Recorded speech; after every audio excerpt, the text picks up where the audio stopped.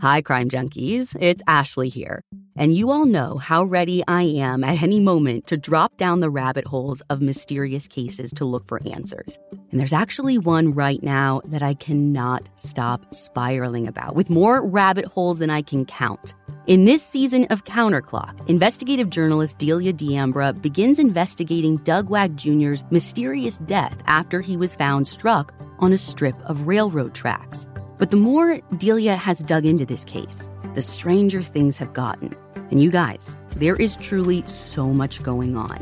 A string of mysterious deaths, a bank robbery gone wrong, conspiracy, corruption, and it may all be connected.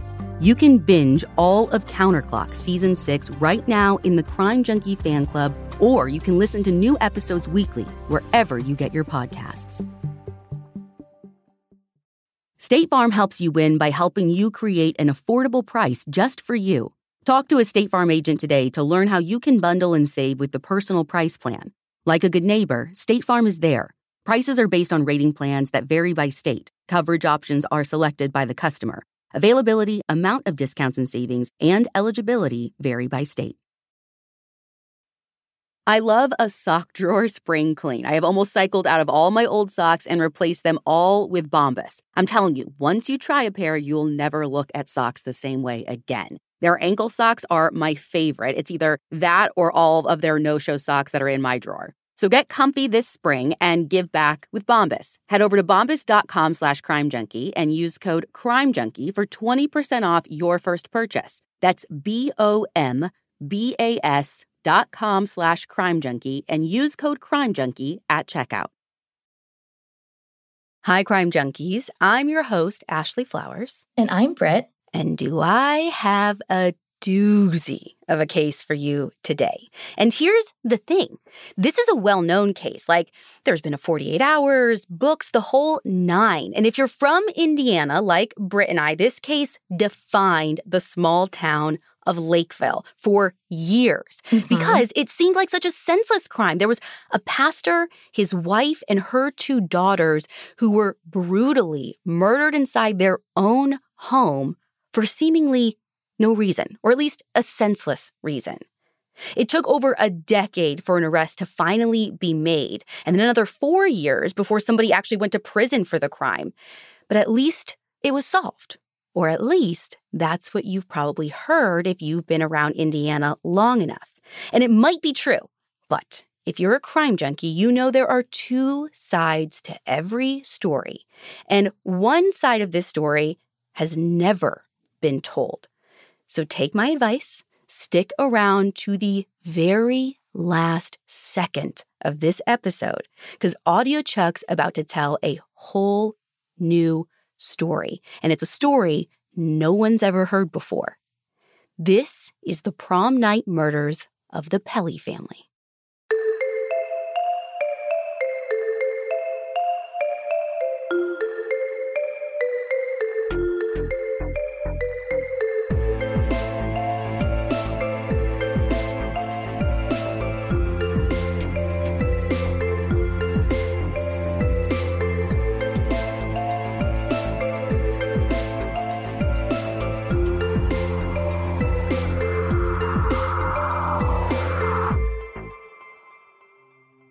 Britt, I know you know this, but Lakeville, Indiana is a speck of a thing, like a blink and you'll miss it kind of town just south of where you are right now in South Bend. Yeah, I mean, I pass it, not even go through it when I go down to the offices in Indy. It's maybe 10 minutes away from where my husband grew up. It's blink and you miss it. That's the only way to describe it. Yes. Well, in April of 1989, it was even smaller, even more tight-knit, and nothing holds a tight-knit community together like church. Now, we went to a mega church back home, but between the mega churches are always tiny little steeples that you can find off long country roads, usually bordered by cornfields on more than one side. And that is exactly the kind of church at the center of our story. A little white chapel with more pews than people. Olive Branch Church on Osborne Road.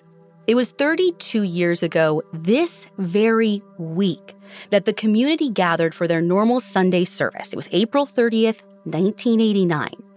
Normally, Bob Pelley, the church's pastor, was there to greet everyone. I mean, he's first one in, last one out to leave. It's like part of the gig. I mean, my dad was an associate pastor for most of my life, and it meant that we basically lived at the church. And in fact, we kind of did. Like, you have to be there so much that the church often offers their pastors homes that are literally on the property called parsonages. And that's exactly the setup Bob and his family had. So just steps away from this little white chapel was an even smaller little white home. But on this morning, Bob wasn't there to greet his congregation. In fact, none of the Pelleys were. Not Bob, not his wife Dawn, none of Dawn's 3 daughters, and Bob's 2 kids weren't accounted for either.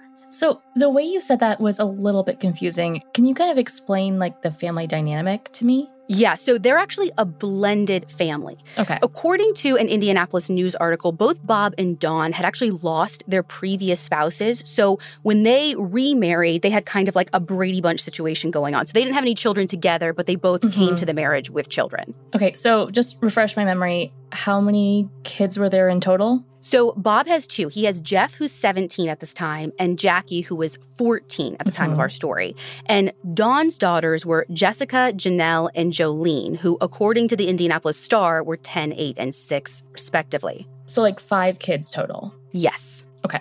So for a small church to have like 7 people MIA, you get why it sticks out. Well, and one of those people is the person who is supposed to lead the service. Like, Right. That's a huge gap. Right. So they wait. And they wait. Until the point where Bob isn't just not early, he's straight up late, which doesn't sit right with anyone. So according to CBS's 48 Hours, some people from the church decide to walk the few feet over to the parsonage home and see if maybe the family just slept in or something's going on. But on this morning, unlike any other morning before, they were unable to get into the house. Every curtain was drawn. Every door was locked, which might not raise alarm bells for some people, but this was so out of the norm for Bob and his family on a Sunday morning. And I don't want to keep coming back to like my own experience, so I swear this will be the last time. But there's kind of like this open door policy almost like in parsonages, or at least where I grew up at the church that I was at. Like, it's not like people can just like come barging in. I mean, but if my mom was at choir practice and I was bored, I would just walk over to your house and let myself in. Yeah. 1,000%. And the idea kind of was like the church owns the house. So really, you kind of have to always be available to the people who go to the church or whatever. And people would come and go all the time. So when they can't get in and all of the call-outs and knocks go unanswered, someone from the church goes digging for a spare key to get into the place. When they open the front door, what they found in that house would change so many lives forever. Just a few feet to the left of the front door, Bob Pelley was lying on his back in the hallway with blood spattering the walls. I've actually stood in the very hallway where Bob laid, and his body would have taken up almost the whole thing. In the basement of the house were Dawn, Janelle, and Jolene, and that scene was graphic. There was no way for those who found them to know what weapon killed them, but it wouldn't have been hard to guess that each of them were shot in the head. But notably absent from the scene were 3 of the Pelley kids, Jeff, Jackie, and Jessica. Now, this is a really small house, so it's unlikely that the churchgoers would have missed them if they were there. But I have to imagine that they hustled out of the basement as quickly as possible to call police. And in no time at all, the house was swarming with cops. Nothing the police were looking at made any sense, but there were a few things the well-trained eye of a detective could spot right off the bat. First, it was clear the family had all been murdered. Initially, some officers at the scene speculated that it potentially could be a murder-suicide, but when they didn't find an actual murder weapon near any of the victims, they knew that that was impossible. Second, they had all been murdered with a shotgun of some kind. Bob on his own upstairs, and Dawn and the girls in the basement all huddled together. Oh my God. Lastly, according to Indianapolis News, there was no forced entry and nothing of value seemed to be missing from the home. So this right away led police to their third assumption. It seemed like whoever killed the family had known the family. Now, this is based on the position of Bob's body and the fact that a 6- and 8-year-old had died in this house. So to police, that meant that those girls would have had to recognize their killer. Otherwise, there's no need to kill, two little girls. But who could that be? Before they could even think about answering that question, they first had a bigger question to answer. Where were the other 3 kids? Right around this time, Jessica was just arriving home from a sleepover. She recalls to 48 Hours pulling up to the house in her friend's mom's car, and the home she knew was roped off in police tape. Police were going in and out of the home, and her new reality slowly sank in as police told her friend's mother about what happened inside. Her mother, her sisters, her stepfather, just gone in the blink of an eye. At some point, Jessica is able to tell police where they can find Jackie and Jeff. Jackie was at a church camp thing over at Huntington College, and Jeff could be found at Six Flags Great America with all of his friends. Because you see, the night before was prom for the local high school. And even though Jeff had already graduated, he was going with his girlfriend Darla, and this was their big after-prom planned trip. The police started working quickly to locate Jeff and Jackie and bring them home to break the news. But little did they know, one of the kids might have already had a sixth sense about what happened. It's such a nice perk to have the flexibility to work in all sorts of places. But working on the go seamlessly requires a strong network, which is why you should check out T-Mobile. They're America's largest and fastest 5G network.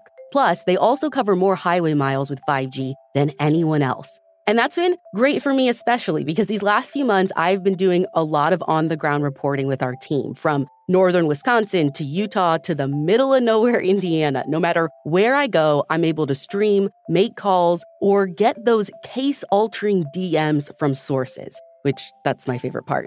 With T-Mobile, you'll be covered in more places with the 5G speed you need for your life on the go. Find out more at T-Mobile.com/network today. Coverage not available in some areas. Fastest based on median overall combined 5G speeds, according to analysis by Ookla of Speed Test Intelligence Data Q3 2023. See 5G device coverage and access details at T-Mobile.com.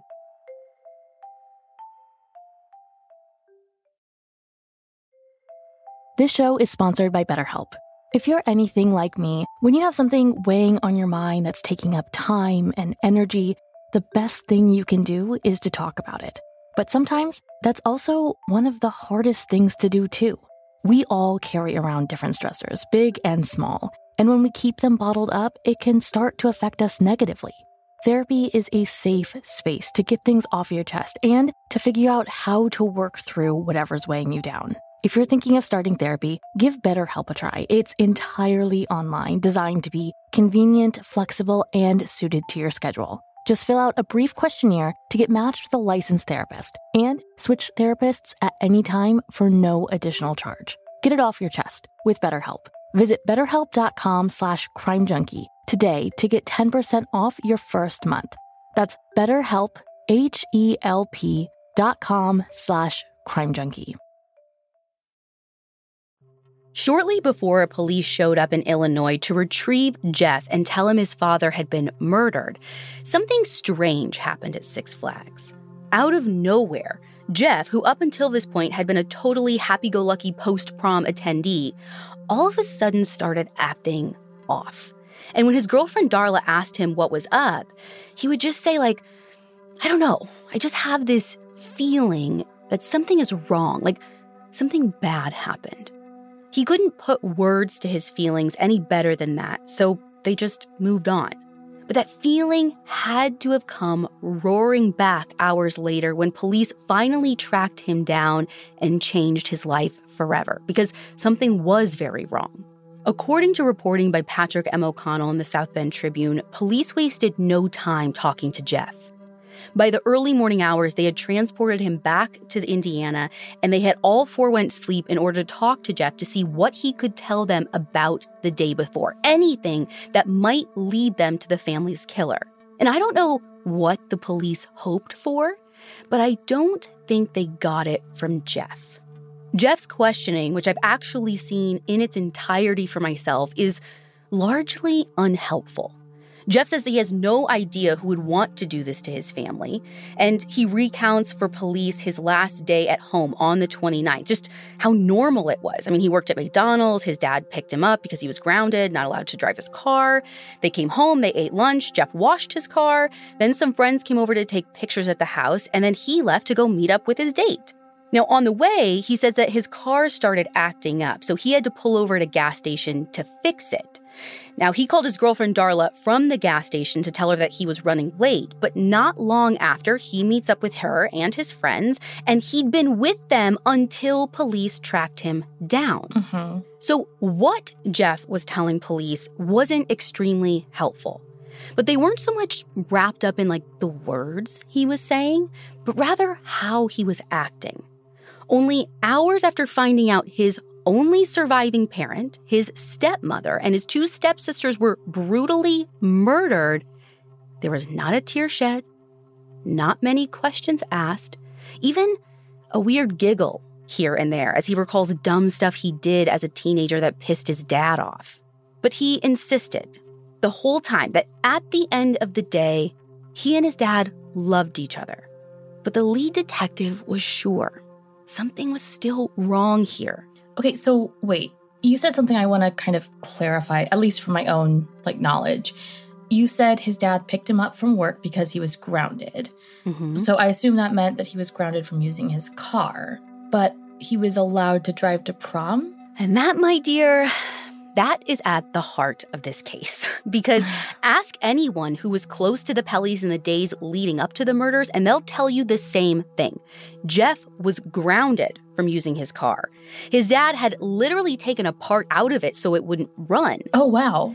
And he was grounded from going to dinner before the prom and all of the activities after prom. So basically, his dad, Bob, was telling everyone who would listen that the only way Jeff was going to prom was if Bob drove him, literally dropped him off at the dance and picked him up afterwards. But Jeff now is telling police in this interview that his dad just changed his mind. He had a change of heart, they came to an agreement, and he decided to let him go. Okay. And that's kind of everyone's thought exactly. It was just too convenient, especially when you combine it with what they learned from the crime scene. Like I said, everything about this scene told police that the killer knew the family intimately, and they were comfortable in the home. The way Bob Pelley's body was positioned is critical to understanding this. So, like I said, Bob was found lying in a small hallway just to the left of the front door of the house.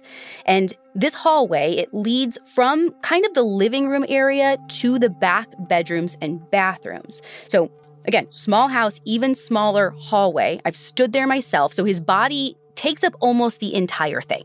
Hold up. You've stood there. I know you said that earlier, but since when do you visit crime scenes? Girl, I told you this case is different. You'll see. Keep listening. But here is what's key. Bob's legs were pointed towards the back two bedrooms and the wall at the end of the hallway. So that means he was standing at the end of the hallway, facing someone who had to have either come out of Bob and Dawn's room, which is at the end, or Jeff's room, which is at the end. And then he was shot with the rifle or the shotgun. First, he was shot in the chest. That's what knocked him back. And then he was shot under the chin. So when you think about it, whoever shot him wasn't some home invader who caught him off guard by coming in the front door or the back door through the garage. No, whoever shot him came from either his bedroom or his son's bedroom from within the home. Right. After shooting Bob, the killer would have had to have stepped over his body and make their way down to the basement. And, when you think about this, surely Dawn and the girls had to have already heard the first two blasts from upstairs. Right, it's a small house. They had to have been terrified as someone came down these steep carpeted steps one by one. Cold and calculated, the killer fired 3 shots from close range into each one of their skulls. Investigators on the scene that day said that the sight that they saw from that basement was one that no one should have to see. There was blood and brain matter scattered on the floors. Oh my God. On the walls. Britt, it was even hanging from the ceiling. And I say that not to try and shock you, but for you to understand this next part.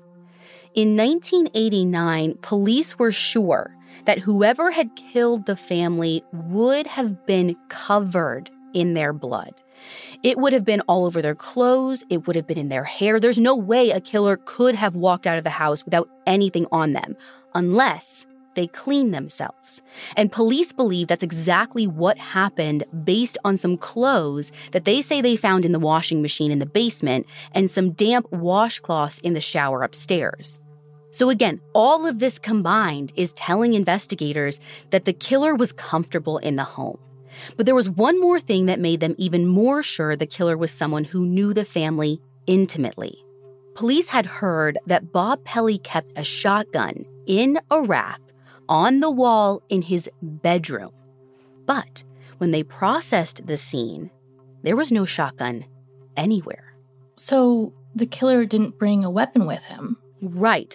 Police believe that the very gun that used to hang on the wall was the murder weapon. So in their minds, the killer was someone who lived in the home. So did the type of gun they have match the shell casings? Because, there's more than one kind of shotgun. Well, that's the problem. The killer not only took the gun, they picked up every single shell casing as well. 6 in total. So they don't know for sure that it's Bob's gun, but like Occam's razor here, it's missing right after the family is murdered, so... That depends on who you ask, though. According to reporting in the South Bend Tribune, Jeff and Jackie say that their dad got rid of all of the guns in the house before the murder, apparently after a time when Jeff had threatened to take his own life. But on the flip side, Jessica says that she saw the gun in her mom and Bob's room before she went away that very weekend that the family was murdered. So you have someone coming out of Jeff or Bob's room to shoot Bob with potentially the gun from Bob's room. So as reported by Marty Goodlett-Helene and Patrick M. O'Connell, police believe that their prime suspect was Jeff within hours. Even before they picked him up at Great America. Oh, wow. And so that's part of the reason that they didn't collect any prints at the scene. I'm sorry. Record scratch? What? No. None? No. You see, they expected Jeff's prints to be there, and they expected Jeff to be their guy. So in their minds, it wouldn't prove much if they found prints. Okay, but what if you found, someone else's prints? But they weren't looking for someone else's prints. That seems really narrowly focused. Well, the case was. But part of the reason it was so narrowly focused is because police thought that their window of time was also super narrow, and it could only be one person. Let me walk you through the timeline that they started piecing together after talking with people who saw the Pelleys that day. Now, this all comes directly from a 2006 article in the South Bend Tribune that was put together by Marty and Patrick, who I just mentioned earlier. At about 4:30 p.m., this group of kids stops by the Pelley house before prom to take pictures. Jeff is there, but not in his tux yet. 10 to 15 minutes later, this kid named Matt comes by, but then he realizes that he left his date's corsage at home, and he leaves to go get it. By 4:50, the group of kids that's at the Pelley's house leaves, but Jeff remains behind at the house. So why isn't he taking pictures or going with them or anything? So what I can piece together, it doesn't seem like this is his group of friends. They're all from the church. They were coming by so Bob could take pictures of them. Jeff's friends were, I think, part of a whole different group from what I gather. So maybe these kids are youth group kids or something like that Jeff maybe just wasn't close to. Sure, and it's a small town, right? They go to the same school, but it's not like they're, you have your prom group and they weren't in the same prom group. Now, around 5:15-ish or so, Matt says that he drives by the Pelley's house again. He's got his corsage, he's going to meet everyone where they're going, and he says that he sees Jeff's car there at the Pelley house, 5:15-ish. But by 5:15 to 5:20-ish, Jeff is down the road at a gas station with his car. This is what he was telling police, remember, that he was having car troubles. He pulls into the gas station to fix it. He calls Darla. He tells her that he's running late. Now, this is not disputed. Like, even police say, around 5:17, I think it's that specific. They had the phone records. Around this time, he's at the gas station. He's 100% there. No one's arguing that. So maybe Matt saw his car a little sooner. I try not to get too hung up on that, but it's a fact that authorities get real hung up on because Jeff told police that he left the house around 4:55. So they take this as him lying, him trying to distance himself from the crime scene.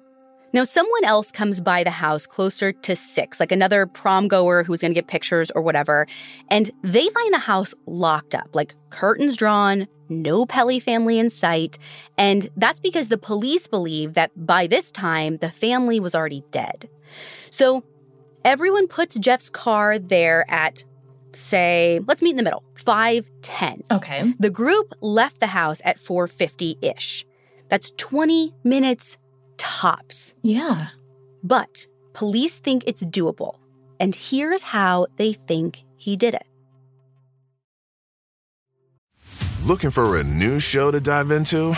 Well, go to Hulu and see what's new. Because Hulu has new stuff all the time.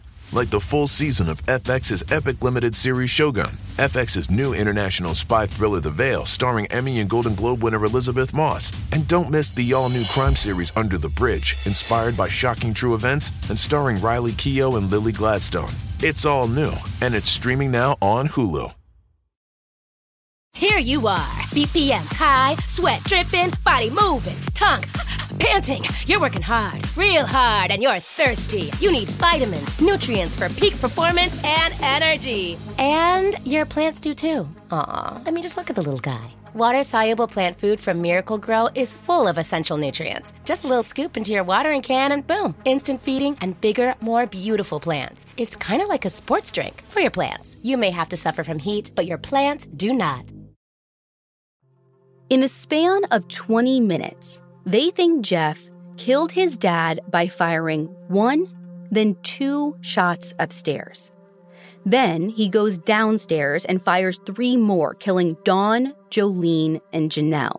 He removes his clothes, throws them in the laundry, collects all of the bullet casings, goes upstairs, locks all of the doors and the windows, takes a shower, changes into new clothes, but still not his white tux, grabs his tux, though, along with those casings and the gun that he picked up, and goes to his car and leaves for prom as if nothing happened. And everyone who was with him that night says he was, acting totally normal? Completely. No one had any idea. There's even this picture that has become synonymous with this case of Jeff in his white tux laying across the forearms of his friends as they hold him up and pose. Oh, I can totally imagine this picture. Yeah, he was just a teenage kid having fun at prom. No one suspected a thing. The only strange behavior that he exhibited in the entire 20-some hours that they were all together was that one moment at Six Flags when he turned to Darla and told her that he felt something was wrong. Did the police search Jeff's car when they went and picked him up from Six Flags? If he took the gun and the casings, I'm assuming, the police would have them in evidence. They don't have them in evidence because they weren't in Jeff's car. Oh. Police theorize that he dumped the gun somewhere after he left the house, but before he met up with Darla, which, again, blink and you miss it town. That's a tiny space. It seems searchable. Yeah. So they searched. The Times in Munster reported that, quote, police divers Tuesday searched a pond across the road from the parsonage looking for the weapon or any other evidence, end quote. But another report that same day from the Herald said that the water was so murky, they had to actually feel around with their hands and they never found anything. Okay, but what about the clothes in the house or even the shoes he was wearing? If he says he left the house before they died and any of those items have blood on them, it's a done deal. Well, right after the murders in '89, police sent a number of things off to the FBI. The Muncie Evening Press that reported this didn't say what items exactly, but just said that they were waiting for results to come back. And they keep waiting. because without something concrete, the prosecutor wouldn't approve Jeff's arrest. Oh, okay, but I have another question. What about time of death? Like, we have this 20-minute window where Jeff had to have killed them, right? Mm-hmm. Wouldn't we know that for sure from their autopsies? So here's the thing. Same way with not collecting prints, no one ever took like body temperatures. No one tested for rigor mortis, liver mortis. There was no like assessment of the bodies to determine that. At any point. That's what you're telling me. Not at the scene, not when they were taken away. No one thought to even think about taking time of death, which, again, when you're talking about a 20-minute window, seems so critical because if they're murdered at midnight or even, say, like early hours Sunday morning, it changes everything. Jeff couldn't have done it. Right. So you can kind of see why the prosecutor wouldn't approve an arrest. So the investigators are just left to watch Jeff. They watch him as they let him back into the home to collect some of his things. They watch him at the funeral as he looked stoic, not shedding a tear. And they watched him as he went to live with his maternal grandparents. Weeks ticked by and every search for the murder weapon turned up empty. Without their smoking gun, all they could hope for was that something would come back from the FBI testing that would prove they had their man or their kid. But later that summer, they did get those results in. What they said? No one knew for sure at the time because all police would say was that they were inconclusive. What? And that was it. For many more years, nothing happened. Jeff, Jackie, and Jessica all went separate ways, living with different family members. Jeff tried college for a time before moving back to rural Indiana and then eventually returning to Fort Myers, Florida, where he and his family had actually lived before they moved to Lakeville. He worked for some family friends who had known his dad there, and in '93, he even got married to that very family friend's niece. Things were just quiet. The people in Lakeville moved on. A new pastor came. They cleaned out the house, even did an open house to show the congregation it wasn't this bloody crime scene anymore. And this might honestly have all gone away, just another unsolved crime in Indiana's history. But a couple of things happened that put Jeff Pelley square back in police's sights. First, Jeff reached out to Jessica at some point and asked her if she wanted to come visit him in Florida. Now, since the murders, they hadn't had much, if any, contact. And at first, she was kind of happy to reconnect with someone else who went through the same thing that she did. But what's interesting is Jessica, who now goes by Jessie, told 48 Hours that after the murder, she never really learned what happened. She was really young. Her family didn't talk about it with her or even in front of her. So she was kind of left to piece together and fill in the blanks for herself. So for all of these years after she lost her family, she had been believing that it was a murder-suicide. Oh. Yeah. So, I mean, I have a million questions, but my first one is, I guess, how did she land there as that's what happened? I don't know exactly. What I do know is that, remember, even the police in those first minutes after arriving to the crime scene thought that this could be a murder-suicide. I mean, It's something easy to jump to when you have 3 bodies downstairs, a single adult upstairs. But again, it took 0.2 seconds to realize that it couldn't be the case because there was no weapon ever found anywhere near the scene. So that's when police started looking squarely at Jeff. So I don't know if remember, she's dropped off by her friend's mom. I don't know if her friend's mom that brought her back, maybe overheard something or whispers somehow, that gets lodged in, or Jessica overhears something and this is what's stuck in her mind. I don't know if there were other feelings that she had about her stepdad that played into that. I have no idea. Yeah, I guess that was kind of my first thought. What about your stepdad makes you think that he could even be capable of that? I don't know. But that's what she had believed for many years. And so fast forward to when Jeff invites her down to Florida, and Jessie says that one of the first things he asks her, she's getting into the house and settling in, is he says, "Who do you think killed them?" And she's kind of caught off guard, and she's like, "Yeah, well, your dad." And Jeff just kind of says, "Oh," and walks away. I mean, but surely Jeff knew enough about the case. He didn't think his dad actually did it. I'm sure he didn't.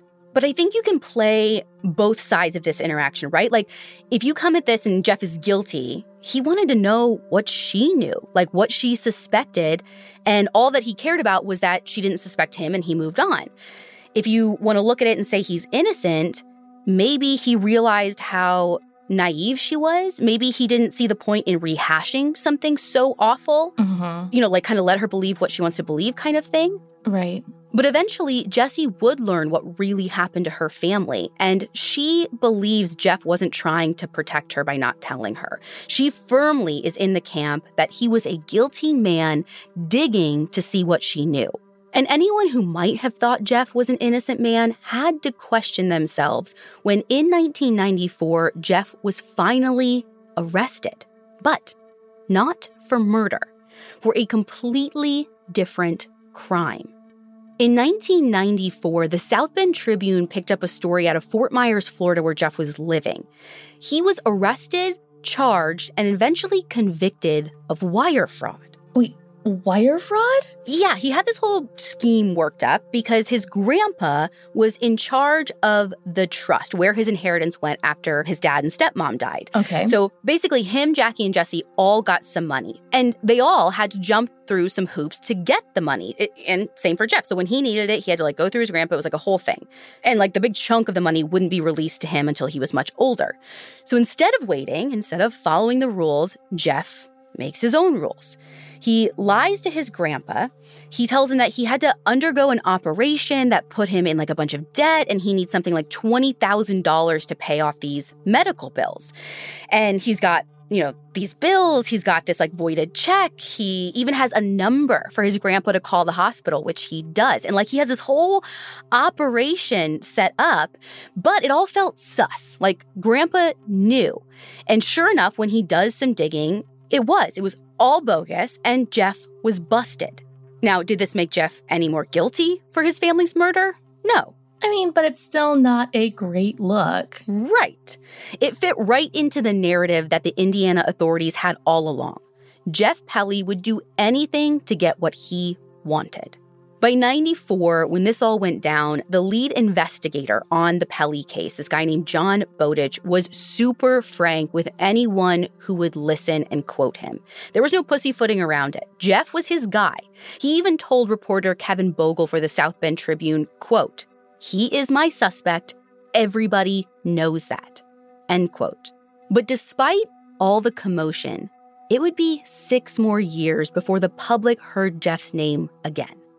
But in 2000, a series of events get set in motion that would forever change this case. Want the same expert advice you get from the pros in the store while shopping online at DiscountTire.com? Meet Treadwell, your personal online tire guide that matches you with the perfect tire for your vehicle. Get your best match in 1 minute or less with Treadwell by Discount Tire. This is a big year. The Ohio Lottery's golden anniversary. 50 years of excitement, of growing jackpots and crossed fingers. 50 years of funding for schools, of changed lives and brightened days. 50 years of fun, and that is worth celebrating. So watch for can't-miss promotions, huge events, and new games that will make the Ohio Lottery's 50th year its biggest one yet. Learn more at funturns50.com. The Daily Journal reported on May 2nd, 2000, that the county prosecutor was reopening the Pelley cold case, confident that now it could be solved. That's a big statement about such an infamous local case, so everyone kind of held their breath. Yeah. But 6 months went by, and then a year. People had let themselves breathe by the time 2002 rolled around, but that's when an announcement came that sent shockwaves through Indiana. Jeff Pelley had been arrested in Los Angeles for the murder of his family. You see, in the years since Jeff's fraud conviction, he'd really made something of himself. He got a swanky computer job for IBM, he made good money, got to travel the world, and he was on his way back from Australia when authorities stopped him in LAX and arrested him for the murder of his family back in '89. So when they arrested him, had they found new evidence when they reopened the case? That's the thing. There was nothing new.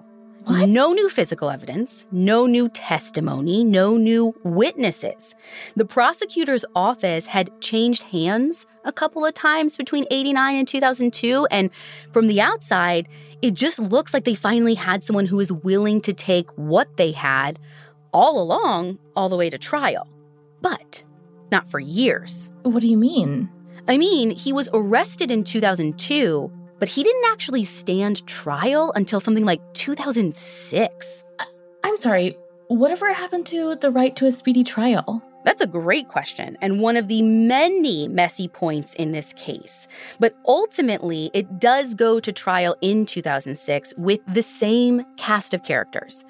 Witnesses who said that Jeff didn't like his stepmother, witnesses that said Bob was adamant about Jeff not driving his car or going to prom activities.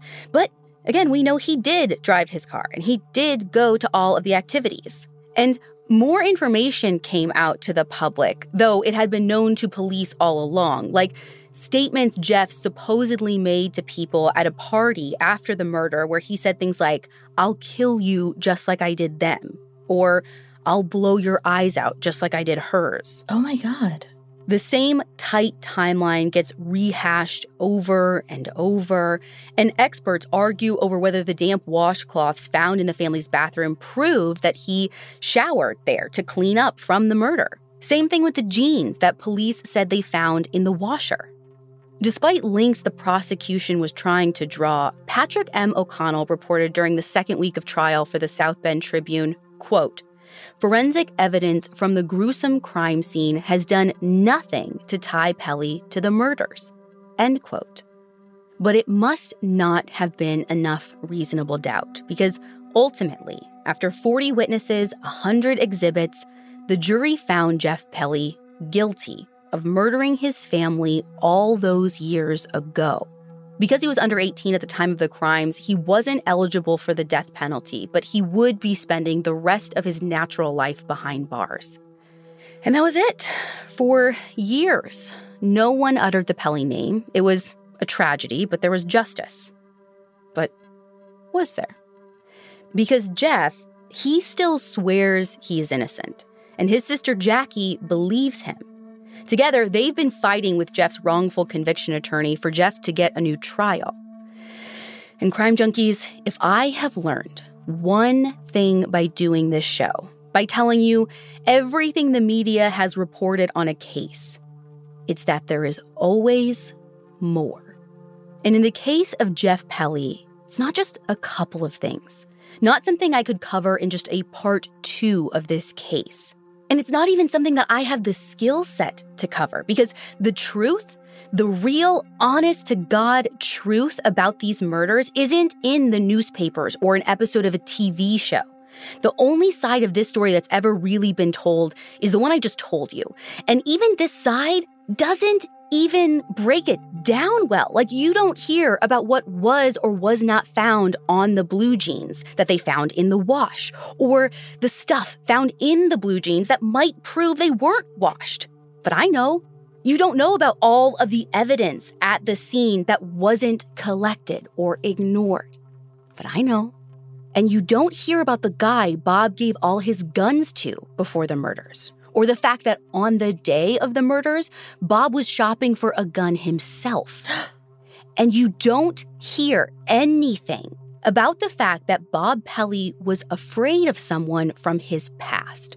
A past that was completely, we're talking a 180-degree difference than being this small-town pastor and family man that he showed everyone in Lakeville. But I know his past. That's because 9 months ago, Delia D'Ambra picked up the Pelly case file.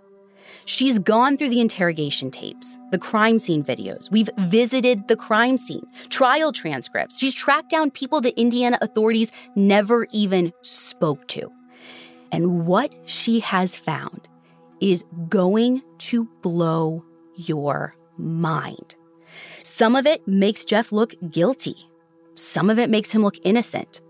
All of it will make you think twice about this case, and it is so unbelievable, so twisted, that you have to hear this story all at once. So, for the first time ever, we are releasing all 20 episodes of the new season of Counterclock. Counterclock Season 3 is coming out as a binge.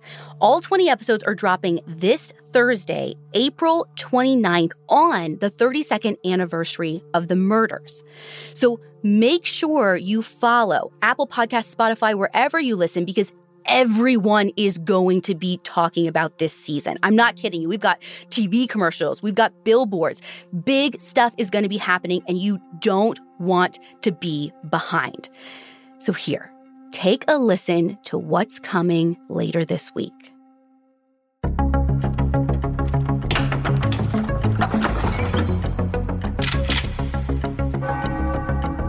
Well, it was 30 years ago this week at a church parsonage in Lakeville that a minister was murdered along with his wife and 2 children under the age of 10. 5 shotgun blasts killed 4 members of the Pelly family.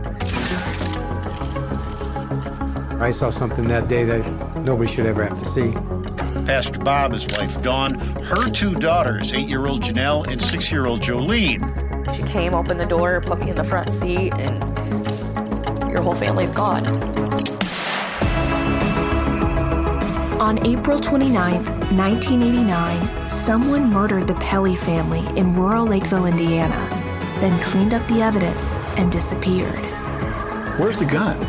Where's that gun? So if you find that gun, you're probably going to find the murder weapon. From the start, all fingers pointed to one person. Robert Jeffrey Pelly. Jeff was a suspect from the beginning. His motive, he was 17 at the time, he was grounded, and he wanted to attend prom. In his mind, he never would get caught. The question in everyone's mind, could a teenage boy, a pastor's son, really be behind such a heinous crime? Had to be a sick person to do something like that. The answer left many close to this case divided. I never asked Jeff if he did it because I had no reason to believe that he did it. Do you think that Jeff is a sociopath? Yes, I do. He terrorized me. For people in the Midwest, the mystery ended with a conviction more than a decade after the crime. Jeff Pelly continues to serve a 160-year sentence for his crimes.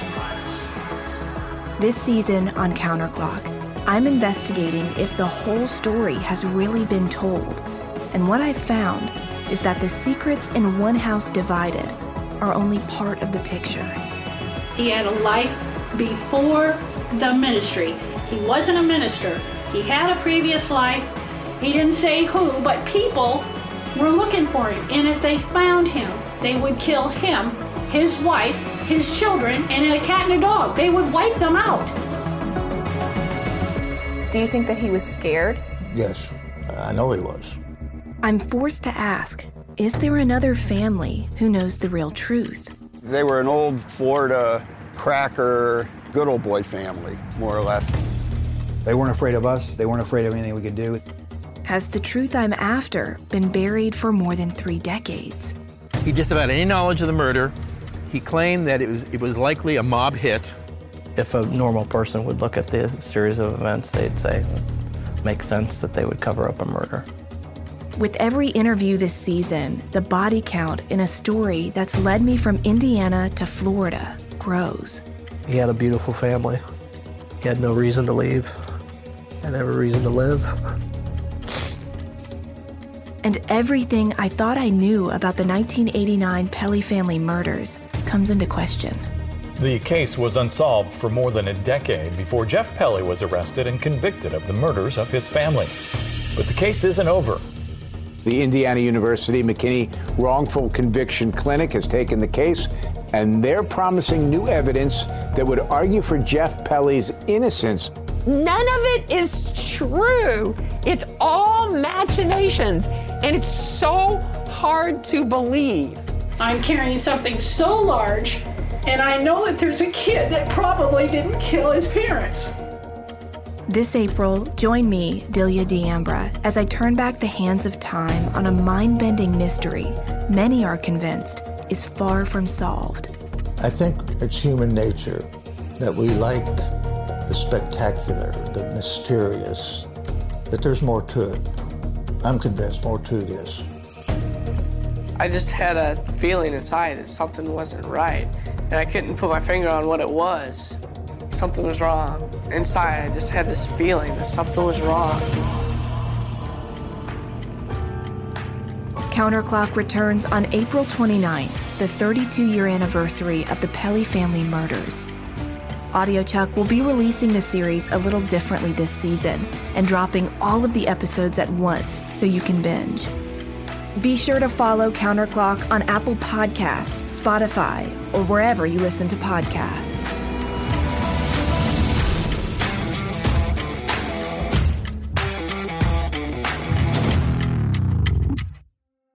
Don't forget to follow Counterclock wherever you're listening to this right now so you can binge all 20 episodes this Thursday, April 29th. I'm going to be talking about it nonstop on our social, Crime Junkie Podcast and Counterclock Podcast. So if you don't want spoilers, binge it along with me.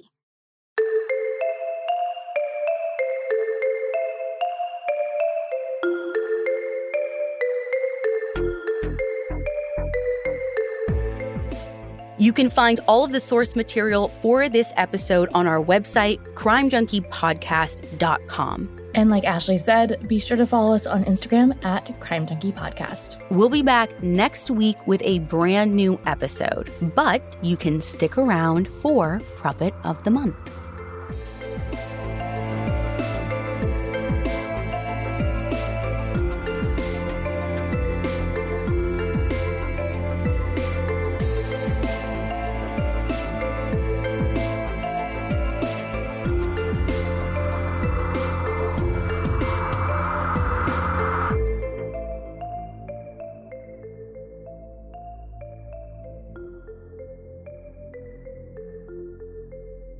Crime Junkie is an AudioChuck production.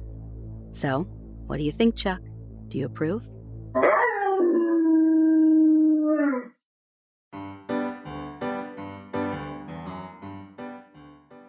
Okay, Ashley, do you want to know something that I love almost more than just puppets in general? What? A working puppet.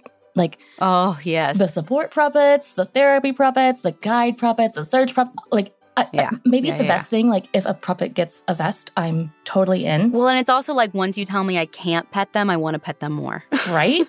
I am just obsessed. And today I want to tell you about Kara, who was a hard-working puppet that our listener Meredith submitted.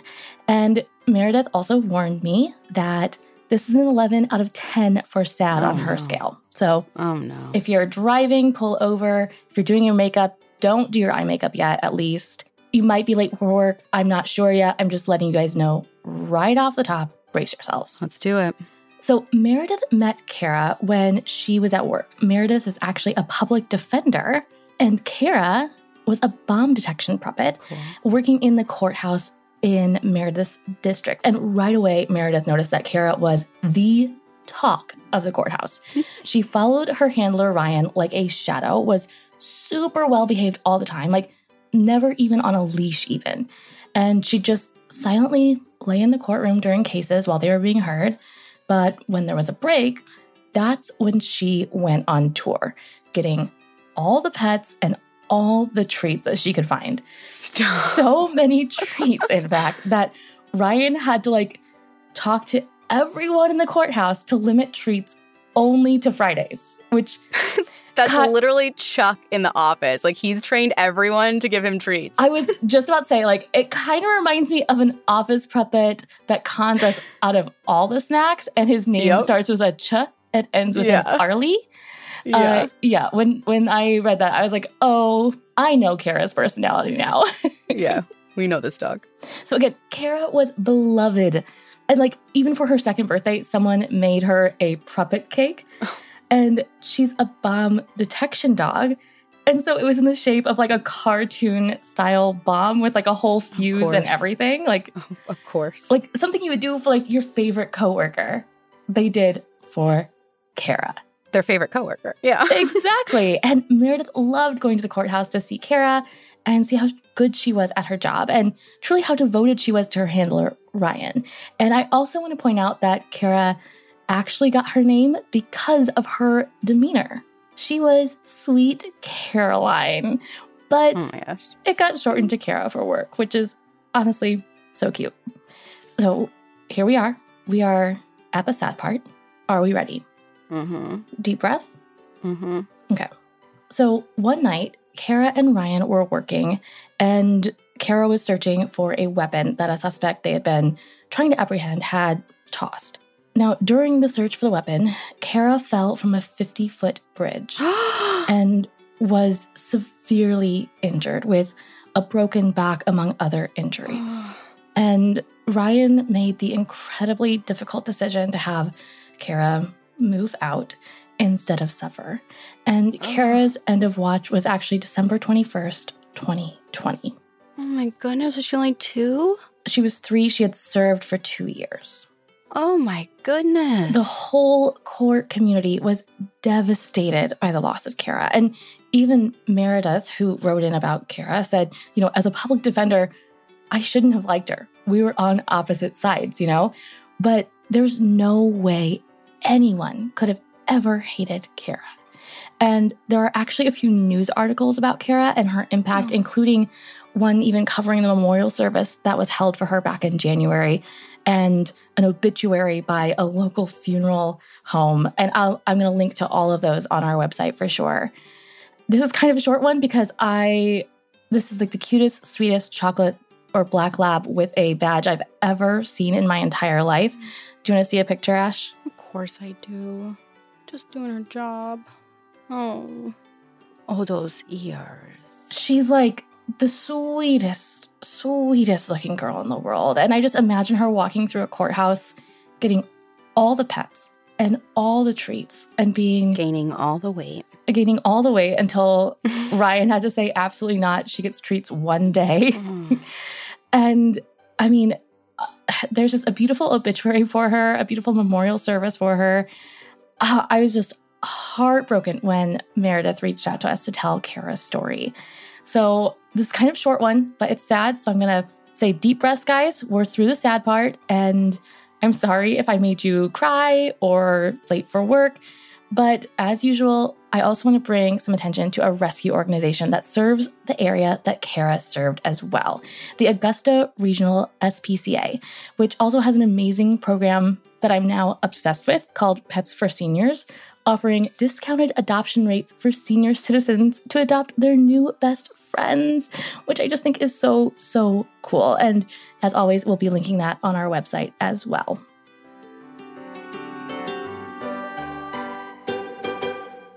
Want the same expert advice you get from the pros in the store while shopping online at DiscountTire.com? Meet Treadwell, your personal online tire guide that matches you with the perfect tire for your vehicle. Get your best match in 1 minute or less with Treadwell by Discount Tire.